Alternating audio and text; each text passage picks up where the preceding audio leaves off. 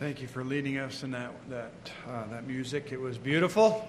So glad to be as a gathering of God's people to sing out like that. I was just reflecting on 2 years ago, right? Well, almost 2 years ago, when we had to stop singing, and it was hard. It was hard to not be able to do what we just did. So I'm so thankful that we can do this. It is time now for me to introduce Dr. Ewart. Dr. John Ewart is a busy man, and if you had an opportunity to read the family happenings this week that went out, there was a link there to the website of his organization called A New Normal, which is the organization that we hired to do our assessment. And there's an extended biography. It would take way too much time for me to cover everything that he does. But I became aware of Dr. Ewart through a class on church revitalization. He's a professor at Southeastern Seminary in Wake Forest, North Carolina. That is just one little part of what he does.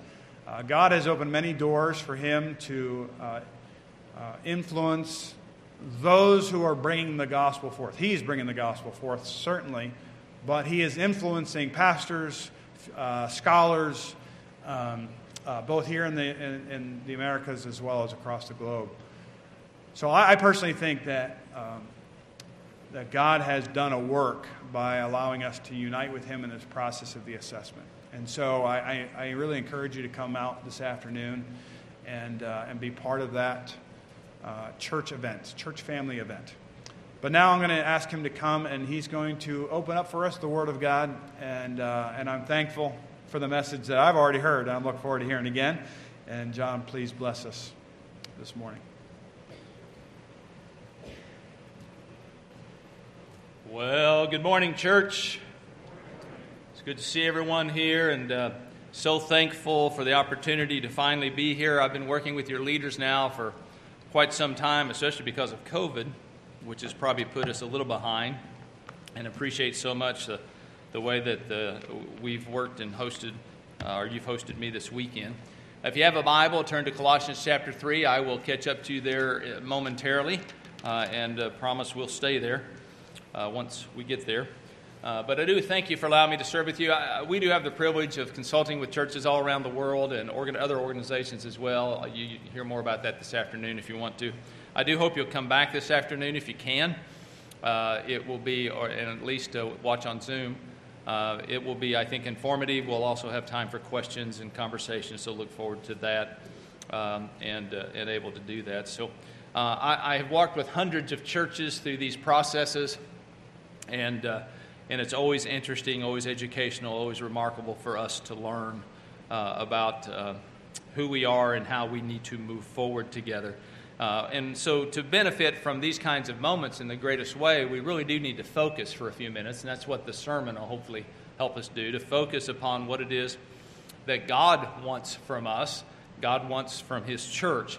There's a discipline that I teach people. There's nothing complicated about the words that are on that screen. The questions are quite simple, but this discipline is very, very difficult. In fact, out of the thousands and thousands of church and organizational leaders I've worked with around the world, I see very, very few who can maintain this discipline. But it will certainly separate you. This is not only a discipline for organizations, though. This is a discipline for your life. And so this is an important principle to take note of. We need to ask the right questions in the right order. We need to ask why, then we ask who, then we ask what, and then we ask how. But that's rarely what we do. We especially in this culture, I work in many countries around the world, and in this culture we have a hard time with getting past the how. We're pragmatists. We want to know how to fix something. What do we need to do, and how do we fix it? What do we need to do to move forward? But we really need to take a step back and say, why are we doing this in the first place? Why does this church exist? Why do you exist? Why did you get to breathe my oxygen this morning? Why are you here? And who are you, and who are you supposed to be? These are questions that will actually define for you the what and the how. The what's and the hows are quite easy once you figure out the whys and the whos. But why you're here and who you're supposed to be become very, very significant. And to help us with that, I'm going to use some imagery. I use it all the time, and it's simple imagery, and that's why I use it. It's universal around the world, and people remember this easily. It'll make sense, I think, and you'll latch on to this, and that'll be the part of this you probably remember. But in your mind, I want you to imagine a set of train tracks for a moment. This afternoon, I'll allude to this again, but just imagine a set of train tracks. When you're the engineer on the train or a passenger on the train, you don't get to decide where the train tracks go.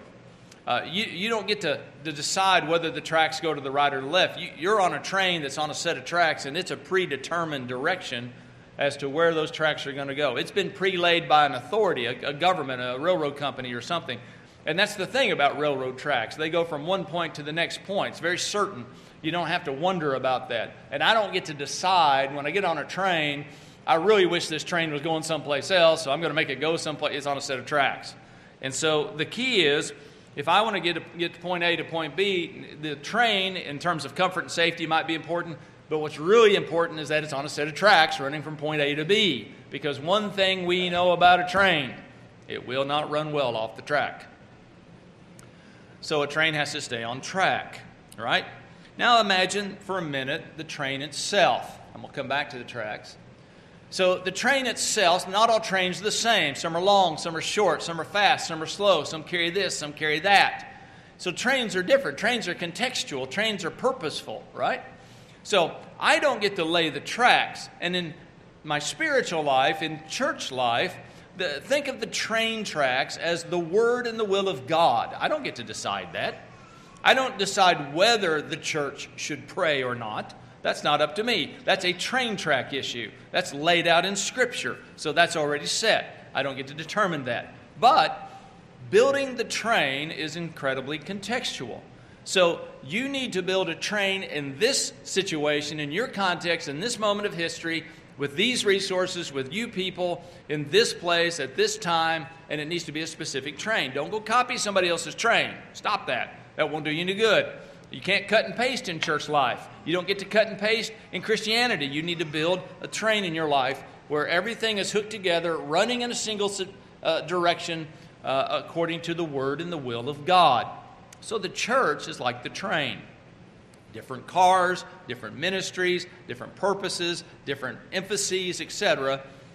But are you hooked together, running down the same set of tracks? Because there's an alternative. And the alternative, which is also amazingly global, I didn't realize this until I started talking about it, are bumper cars. In Brazil, bate-bate, the bang-bang in Portuguese. So bumper cars. People love the bumper cars. People will stand in line for the bumper car ride. People will pay money to ride the bumper cars. It's noisy. There's sparks are flying. The lights are flashing. The music's blaring. There's a lot of activity. There's a lot of busyness around a bumper car ride. Most churches I know operate bumper car rides. This ministry is over here doing its thing. This ministry is over here. Oh, look at that good ministry over there. This ministry is over here doing its thing. The preacher's doing his thing. Music's doing its thing. Everybody's doing their own thing. It's not hooked together in synergy, heading in a known specific direction. It might not even be the activity. It might be the way you see things. Maybe you as a member, I am so focused on this one thing in the church that I'm not seeing the whole. And I'm so focused on that one thing that becomes my bumper car, to where I'm not really engaged in other aspects of my Christianity, my discipleship. And so my complaints or my likes, it can be positive or negative. This is what I really love, and the only thing I really love, and this is what I'm complaining about all the time. Those can be bumper cars. Because I don't understand how everything fits together. I don't understand what's next. I don't understand what we're really supposed to do. So the members often don't understand where they're going. Members often don't understand why they're on the ride in the first place. They don't actually go anywhere or accomplish anything toward real spiritual maturity, because that's what a bumper car does. Because in the end, all a bumper car does is go around and around in a circle, competing for time, space, and energy, bumping into each other. And that's what I see in a lot of churches. That's what I see in a lot of organizations. And I also see it in a lot of personal lives with different aspects of your life. So often, because of that, there's no understood value. There's no understood value for the church. You don't know why you're here. You don't know who this whole thing called church, you don't know who this is supposed to help you to become. Or you're not becoming that. Or your kid's not becoming that. So it's like, why should I be here? See? Understood value is a significant thing. I've watched people stand in line for 4 hours for a 2.5-minute roller coaster ride. I see people who will spend thousands of dollars to go to a sporting event. And I see a lot of empty chairs in churches. It's all about value. What's the most important thing? What's the most valuable thing? And why in my life? So your discipleship journey needs to be a part of that. And part of the questions that we ask is, are you really making those kinds of disciples? Are you making fruit-producing, multiplying disciples? And how do you know? Is life transformation actually taking place? And how are you measuring that, right? And does the average church member understand what the church or church membership really are and why they are? Does the average member know the specific next steps they need to take down the railroad tracks to that next destination, that next aspect of discipleship in their life? Do they know that for their children? Do they know that for their students, right? So, bumper cars or train building. I talk about that a lot. Well, you want to build a train that heads in a specific direction towards specific destinations. It'll have different cars. It'll have different ministries. It'll have different emphases, but they're all hooked together, heading in the same place. A family bound together in one direction. And getting on board that train, that's what we're going to talk about in Colossians 3. How do we stay on track? How do we get on board that train? How do we move forward? So in Colossians 3, verse 1, that would be chapter 3, verse 1. Let's see what he says in these first two verses. He says this, if then, we're going to come back to that if in a minute.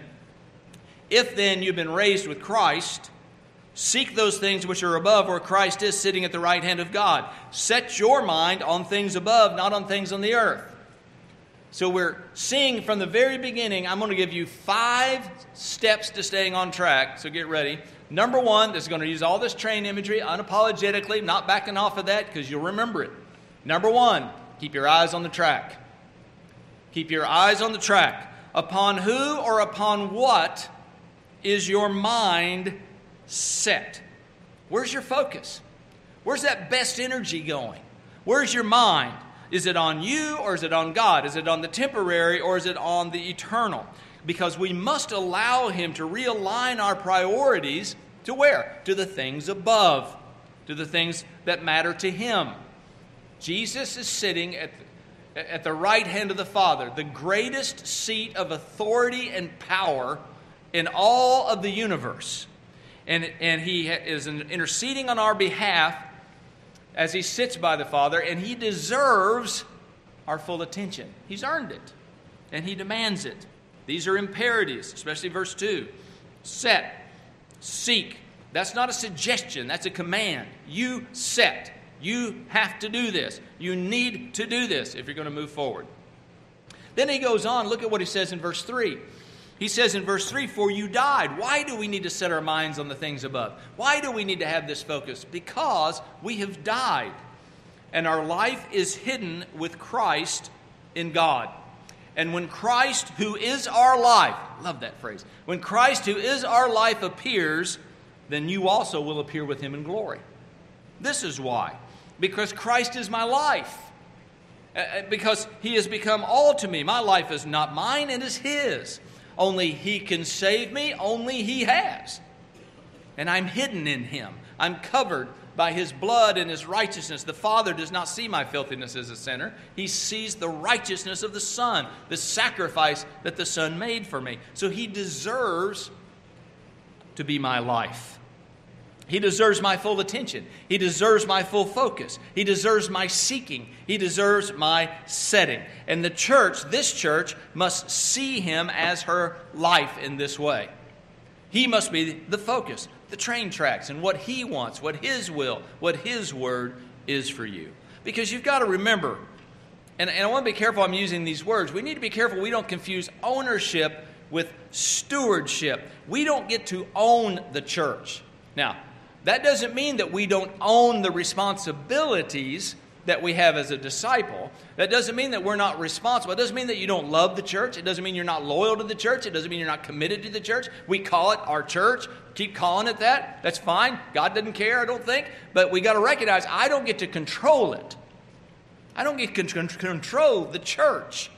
The church still belongs to Him. Christ never gave up ownership of the church. In Matthew 16, He's in Caesarea Philippi with His disciples. And He says, "Who do men say that I am?" And He says, "You're Elijah, you're John." Peter says, "Thou art the Christ, the Son of the living God." Jesus says, "You didn't think of that. That's good, but the Father gave you that one." And He goes on and eventually says, "And upon this truth that I am the Son of the living God, and your confession of that, I will build my church." So we've got to be careful here that we don't confuse that. As a steward, I take great care of the master's things. As a steward, I care deeply about what happens. But in the end, I recognize that He is the head of the church and that He is the owner of the church. I actually own nothing. Everything I have has to be recognized as His. I don't own a breath. I don't own a heartbeat. I couldn't create one of those if I tried. So life itself belongs to Him. And we need to be careful. I must be focused enough to ask, what does Christ want? What does He want me to do? These are train track questions. What are the things that I don't get to decide, but I need to follow? In fact, let me show you. This is just a free side note. So this, you didn't pay extra for this, but this could be a whole nother sermon. But let me just show you this 3D pathway to life. Just remember these 3Ds. Simple. Listen, I must be defined by God's Word. I must be devoted to Him in prayer, and I must be totally dependent upon the Holy Spirit. And if I do those 3Ds, and I do them well, and I do them passionately, then it's amazing how the other things will fall in place. I've got to keep my eyes on the track. Then look what He says in verse 5. He keeps going. In verse 5, He says, "Therefore, put to death your members which are on the earth, fornication, uncleanness, passion, evil desire, and covetousness, which is idolatry. Because of these things the wrath of God is coming upon the sons of disobedience, in which you yourselves once walked when you lived in them. But now you yourselves are to put off all these: anger, wrath, malice, blasphemy, filthy language out of your mouth. Do not lie to one another, since you put off the old man with his deeds." Got to keep your eyes on the track. But secondly, very, very simply, you've got to determine what to leave behind.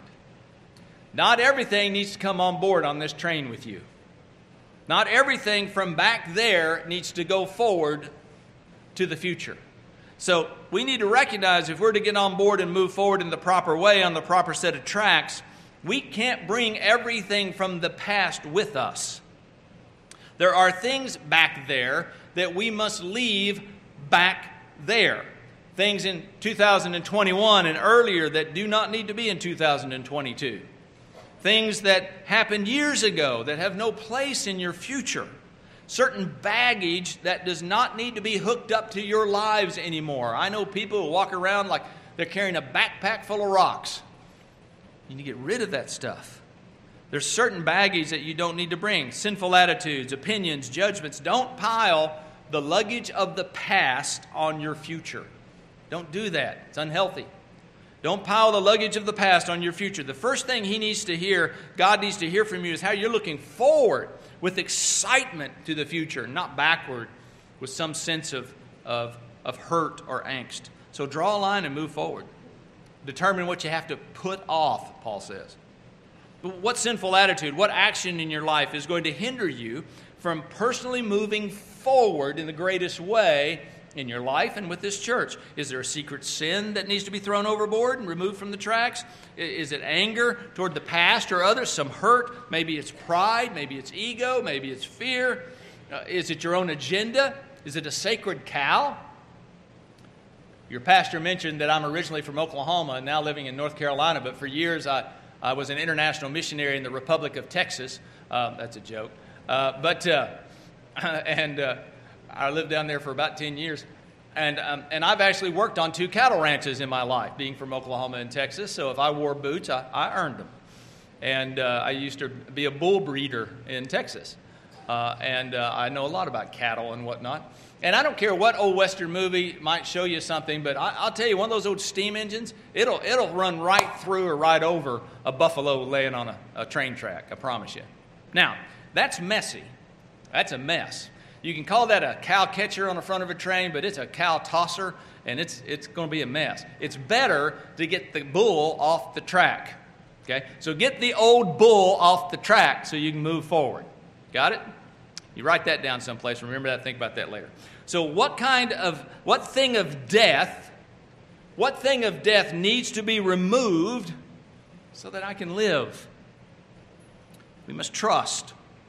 We must walk in the truth, not a lie, he says. We must be honest and transparent with one another.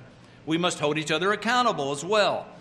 We must believe in a clear biblical definition of church membership, of church expectation, of discipleship, and to recognize that the practices or the deeds of the old self will not help me stay on that track.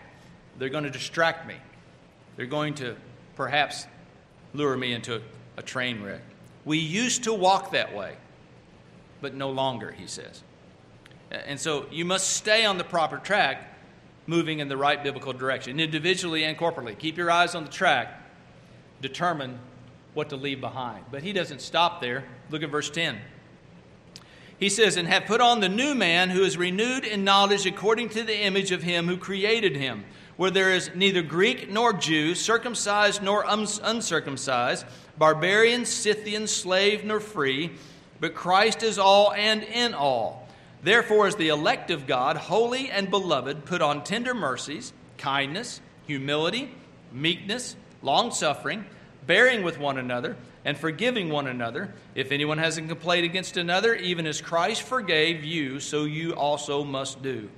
But above all these things, put on love, which is the bond of perfection. So the third thing we need to do is we also need to determine what to bring on board. You've got to get rid of some things, but you've also got to acquire some things. And that's true in life. Repentance works this way. True repentance requires true replacement. And that sentence right there is something you ought to write down and take home with you. Probably the most important thing I'll say. True repentance requires true replacement. It's throughout Scripture. In other words, I need to not just remove or stop some sinful behavior. I must fill that focus. I must fill that time. I must fill that energy and void with biblical godly behavior. If I don't, then I'm likely to just fall back into the sinful behavior again. That's how the cycle of addiction works. We have to be addicted to something else. Don't be drunk with wine, but be filled with the Holy Spirit. So the idea is replacement. Take off, but you better put on. It's not enough just to take off. If you just take off, you're not going to grow. You're not going to mature, and you're eventually going to fall prey to that old stuff again. You've got to replace it with proactive spiritual disciplines and discipleship in your life, in your behavior, in your thoughts, and your actions. So old beliefs and prejudices had to be removed for these listeners. In fact, you've got to think about some of their backgrounds. Some of these people would have been racially and historically and ethnically opposed to one another in the new church. But they had to put all that behind. They had to put that history back there so they could move on together. The old ways of thinking, the old ways of acting had to become new. So what missing fruit of the Spirit, what characteristic in your life, what characteristic of Christ needs to be adopted in your life in order for you to do that? Because are you going to move forward with luggage? Are you going to move forward with lies? Or are you going to move forward with love? Those are your options. How are you going to do it? So, which do you choose? How will the future display who you really are? This is who we really are. And you can see that by the way we love and the way we take care of one another, or we do not love one another well. The world will watch. So holding on to past grudges, holding and not letting grace release and free you is going to force you off the tracks. So you need to move into the next steps as this church, in the same way that the church in the book of Acts did. If you notice the church in the book of Acts, they were constantly referred to as one. There was a sense of oneness, a sense of unity about them. Hooked together in synergy, same set of tracks, all moving in the same direction. And you have to ask, can there be a perfect bond of love and harmony? Well, it's interesting because in verse 15 he even says, "And let the peace of God rule in your hearts, to which also you were called in one body, and be thankful." So let, permit, seek peace to rule your hearts, called one body, be thankful. Now, that's a pretty good verse for us to recognize. What kind of church member are you going to be for Christ and to serve here? The encourager of peace?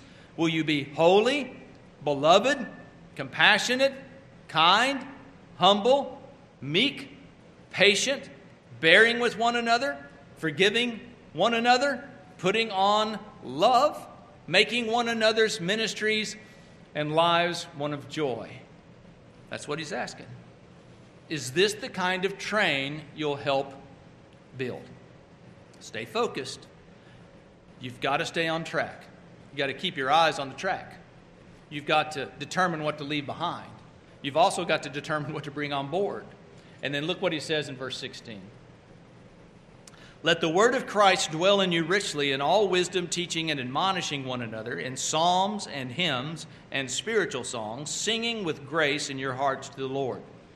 And whatever you do in word or deed, do all in the name of the Lord Jesus, giving thanks to God the Father through him." And then look at verse 23. He says, "And whatever you do, do it heartily as to the Lord and not to men." So the fourth thing we have to remember is we have to remember who's driving the train. You're not driving the train. This is the word and will of God. So upon what are you dwelling? What dwells within you? Evaluate the principles. Evaluate the foundations upon which you are making decisions and living your life. Is it Christ's word? Is it your own word? Do you live and learn with thankfulness in your heart? Is that what characterizes you? A spirit of thankfulness. For whom are you living? Whose praise do you seek? What is your motivation for your actions? Do your actions match your testimonies and beliefs? Be fully on board, seeking his glory, seeking his approval. Because the Lord is the engine, in a sense. He's the one that's pulling the church forward. It's his power and it's his authority that will do that. So we have to follow his lead to stay on track. We must be constantly focused to do that. And we need to remember. And for some, it may be that they're not ready for any of this because they're not actually on board the train yet. So we need to speak to that for a moment. How do I get on board the train in the first place? Well, let me just take you back for a moment to verses 1 through 3. It says, "If then," I told you we'd come back to that if. "If then you were raised with Christ, seek those things which are above, where Christ is, sitting at the right hand of God. Set your mind on things above, not on things on the earth, for you died, and your life is hidden with Christ in God." If. See, I must be raised with Christ first. I must be saved. I must be born again. I must trust and accept Christ as my Lord and Savior. I must be hidden in him. I must be covered by him. I must die to myself and live for him. I need to be a believer in order to be on the train. I need to recognize who he truly is because he's driving all of life. He has control over all eternity. He's seated at the right hand of the Father with all authority and power. And again, he's the only one who can save you. He's the only one who has sacrificed himself to do so. He covered us on the cross. He guarantees us with an empty tomb if we'll believe in him. So I have to surrender to him. I have to surrender to his leadership. I have to surrender to his lordship in my life in order to even be on board the train to take those next steps of discipleship and growth. Keep your eyes on the tracks. Determine what to leave behind. Determine what to bring on board. Remember who's driving the train. And then finally, verse 4, "When Christ, who is our life, appears, then you also will appear with him in glory." And then skip all the way to the end, verse 24. He talks about marriage. He talks about our relationships with one another. And then he says this, "Knowing that from the Lord you will receive the reward of the inheritance, for you serve the Lord Christ." Number 5, look to your final destination. What an eternal perspective these verses bring. When Christ returns in glory, I too will appear with him. That makes all the difference. I will receive a new body. I'll receive an eternal home with him in glory. I will receive what has been promised as my inheritance as a true child of God. We serve a Lord, the one with all authority in heaven and on earth, so we can be certain of that reward. We can know, verse 24 says, we can know that this is true. We can know that in the end, this is how it will come to play. And the fact that I know how it plays out in the end changes how we engage life now. See? Because the potential is unlimited if we will allow God to lead his church. And then we will follow and get on board with him in synergy, heading toward that next destination. And we're going to talk about that more specifically this afternoon.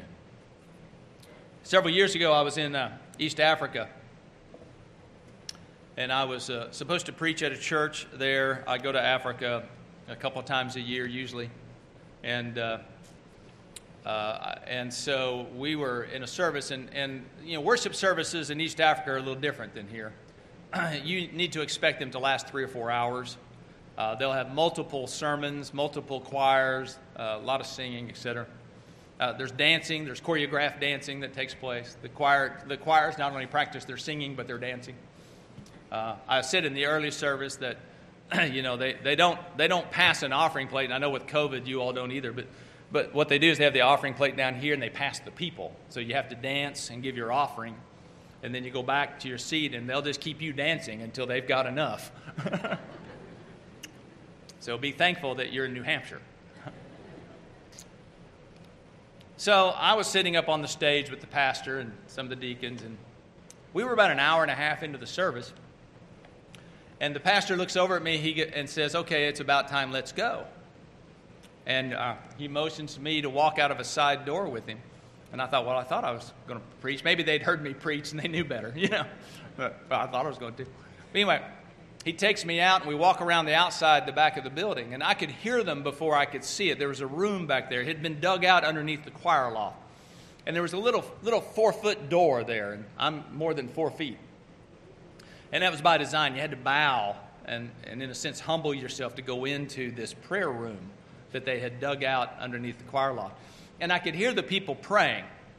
There on that red dirt of Africa that I'm so familiar with, on those mats there, they'd been praying. They'd been praying for that hour and a half or beyond, probably 2 hours at that point, praying for the service, praying for people to be saved, praying for the word to be spread. And I knelt down on that mat with them, and for 45 minutes they laid hands on me and prayed over me that I might be able to preach the word of God the way that I was supposed to. Preacher looks over at about 45 minutes. He goes, "He might be ready." That's exactly what he said. I crawl back out of there. He brings me back into the service. They're still singing, still worshiping together. He walks up to the pulpit and he goes, "We're going to sing one more song to prepare the preacher because I think he's ready." And you know, if I couldn't preach after that, pray for your leaders. Pray for your church. Diligently, passionately, because we must be defined by God's word. We must be devoted to him in prayer. And we must be totally dependent upon the Holy Spirit for the next right, best steps. And that's what we're trying to do. Father, thank you so much that you do not leave us alone, that you provide for us the guidance. You provide for us the direction that we need if we'll simply look to you and your word for it. There are train tracks already laid. And Father, I just pray right now for people who are listening and in this room. Father, there may be somebody here who is not on board the train. They have never been saved. They've never trusted in Christ as their Lord and Savior. And I pray that right now you would speak to their hearts. You would help them to understand that you're real, that your word is true, and that Jesus really died on the cross for them, and that they can trust in him as their Lord and Savior, the only one who could have saved them. And they could be saved today. For others here, Father, I just pray that they will diligently seek you to ask you, what do I need to leave behind And what do I need to bring forward? And how can I get on board fully to help us move down the track? So, Father, as we sing, I pray that you'll speak to our hearts. You'll show us how you want us to move and who you want us to be. Because, Father, we know why we're here. We're here to bring you glory and to join you in your mission to redeem the nations. Thank you for that. In Christ's name, amen.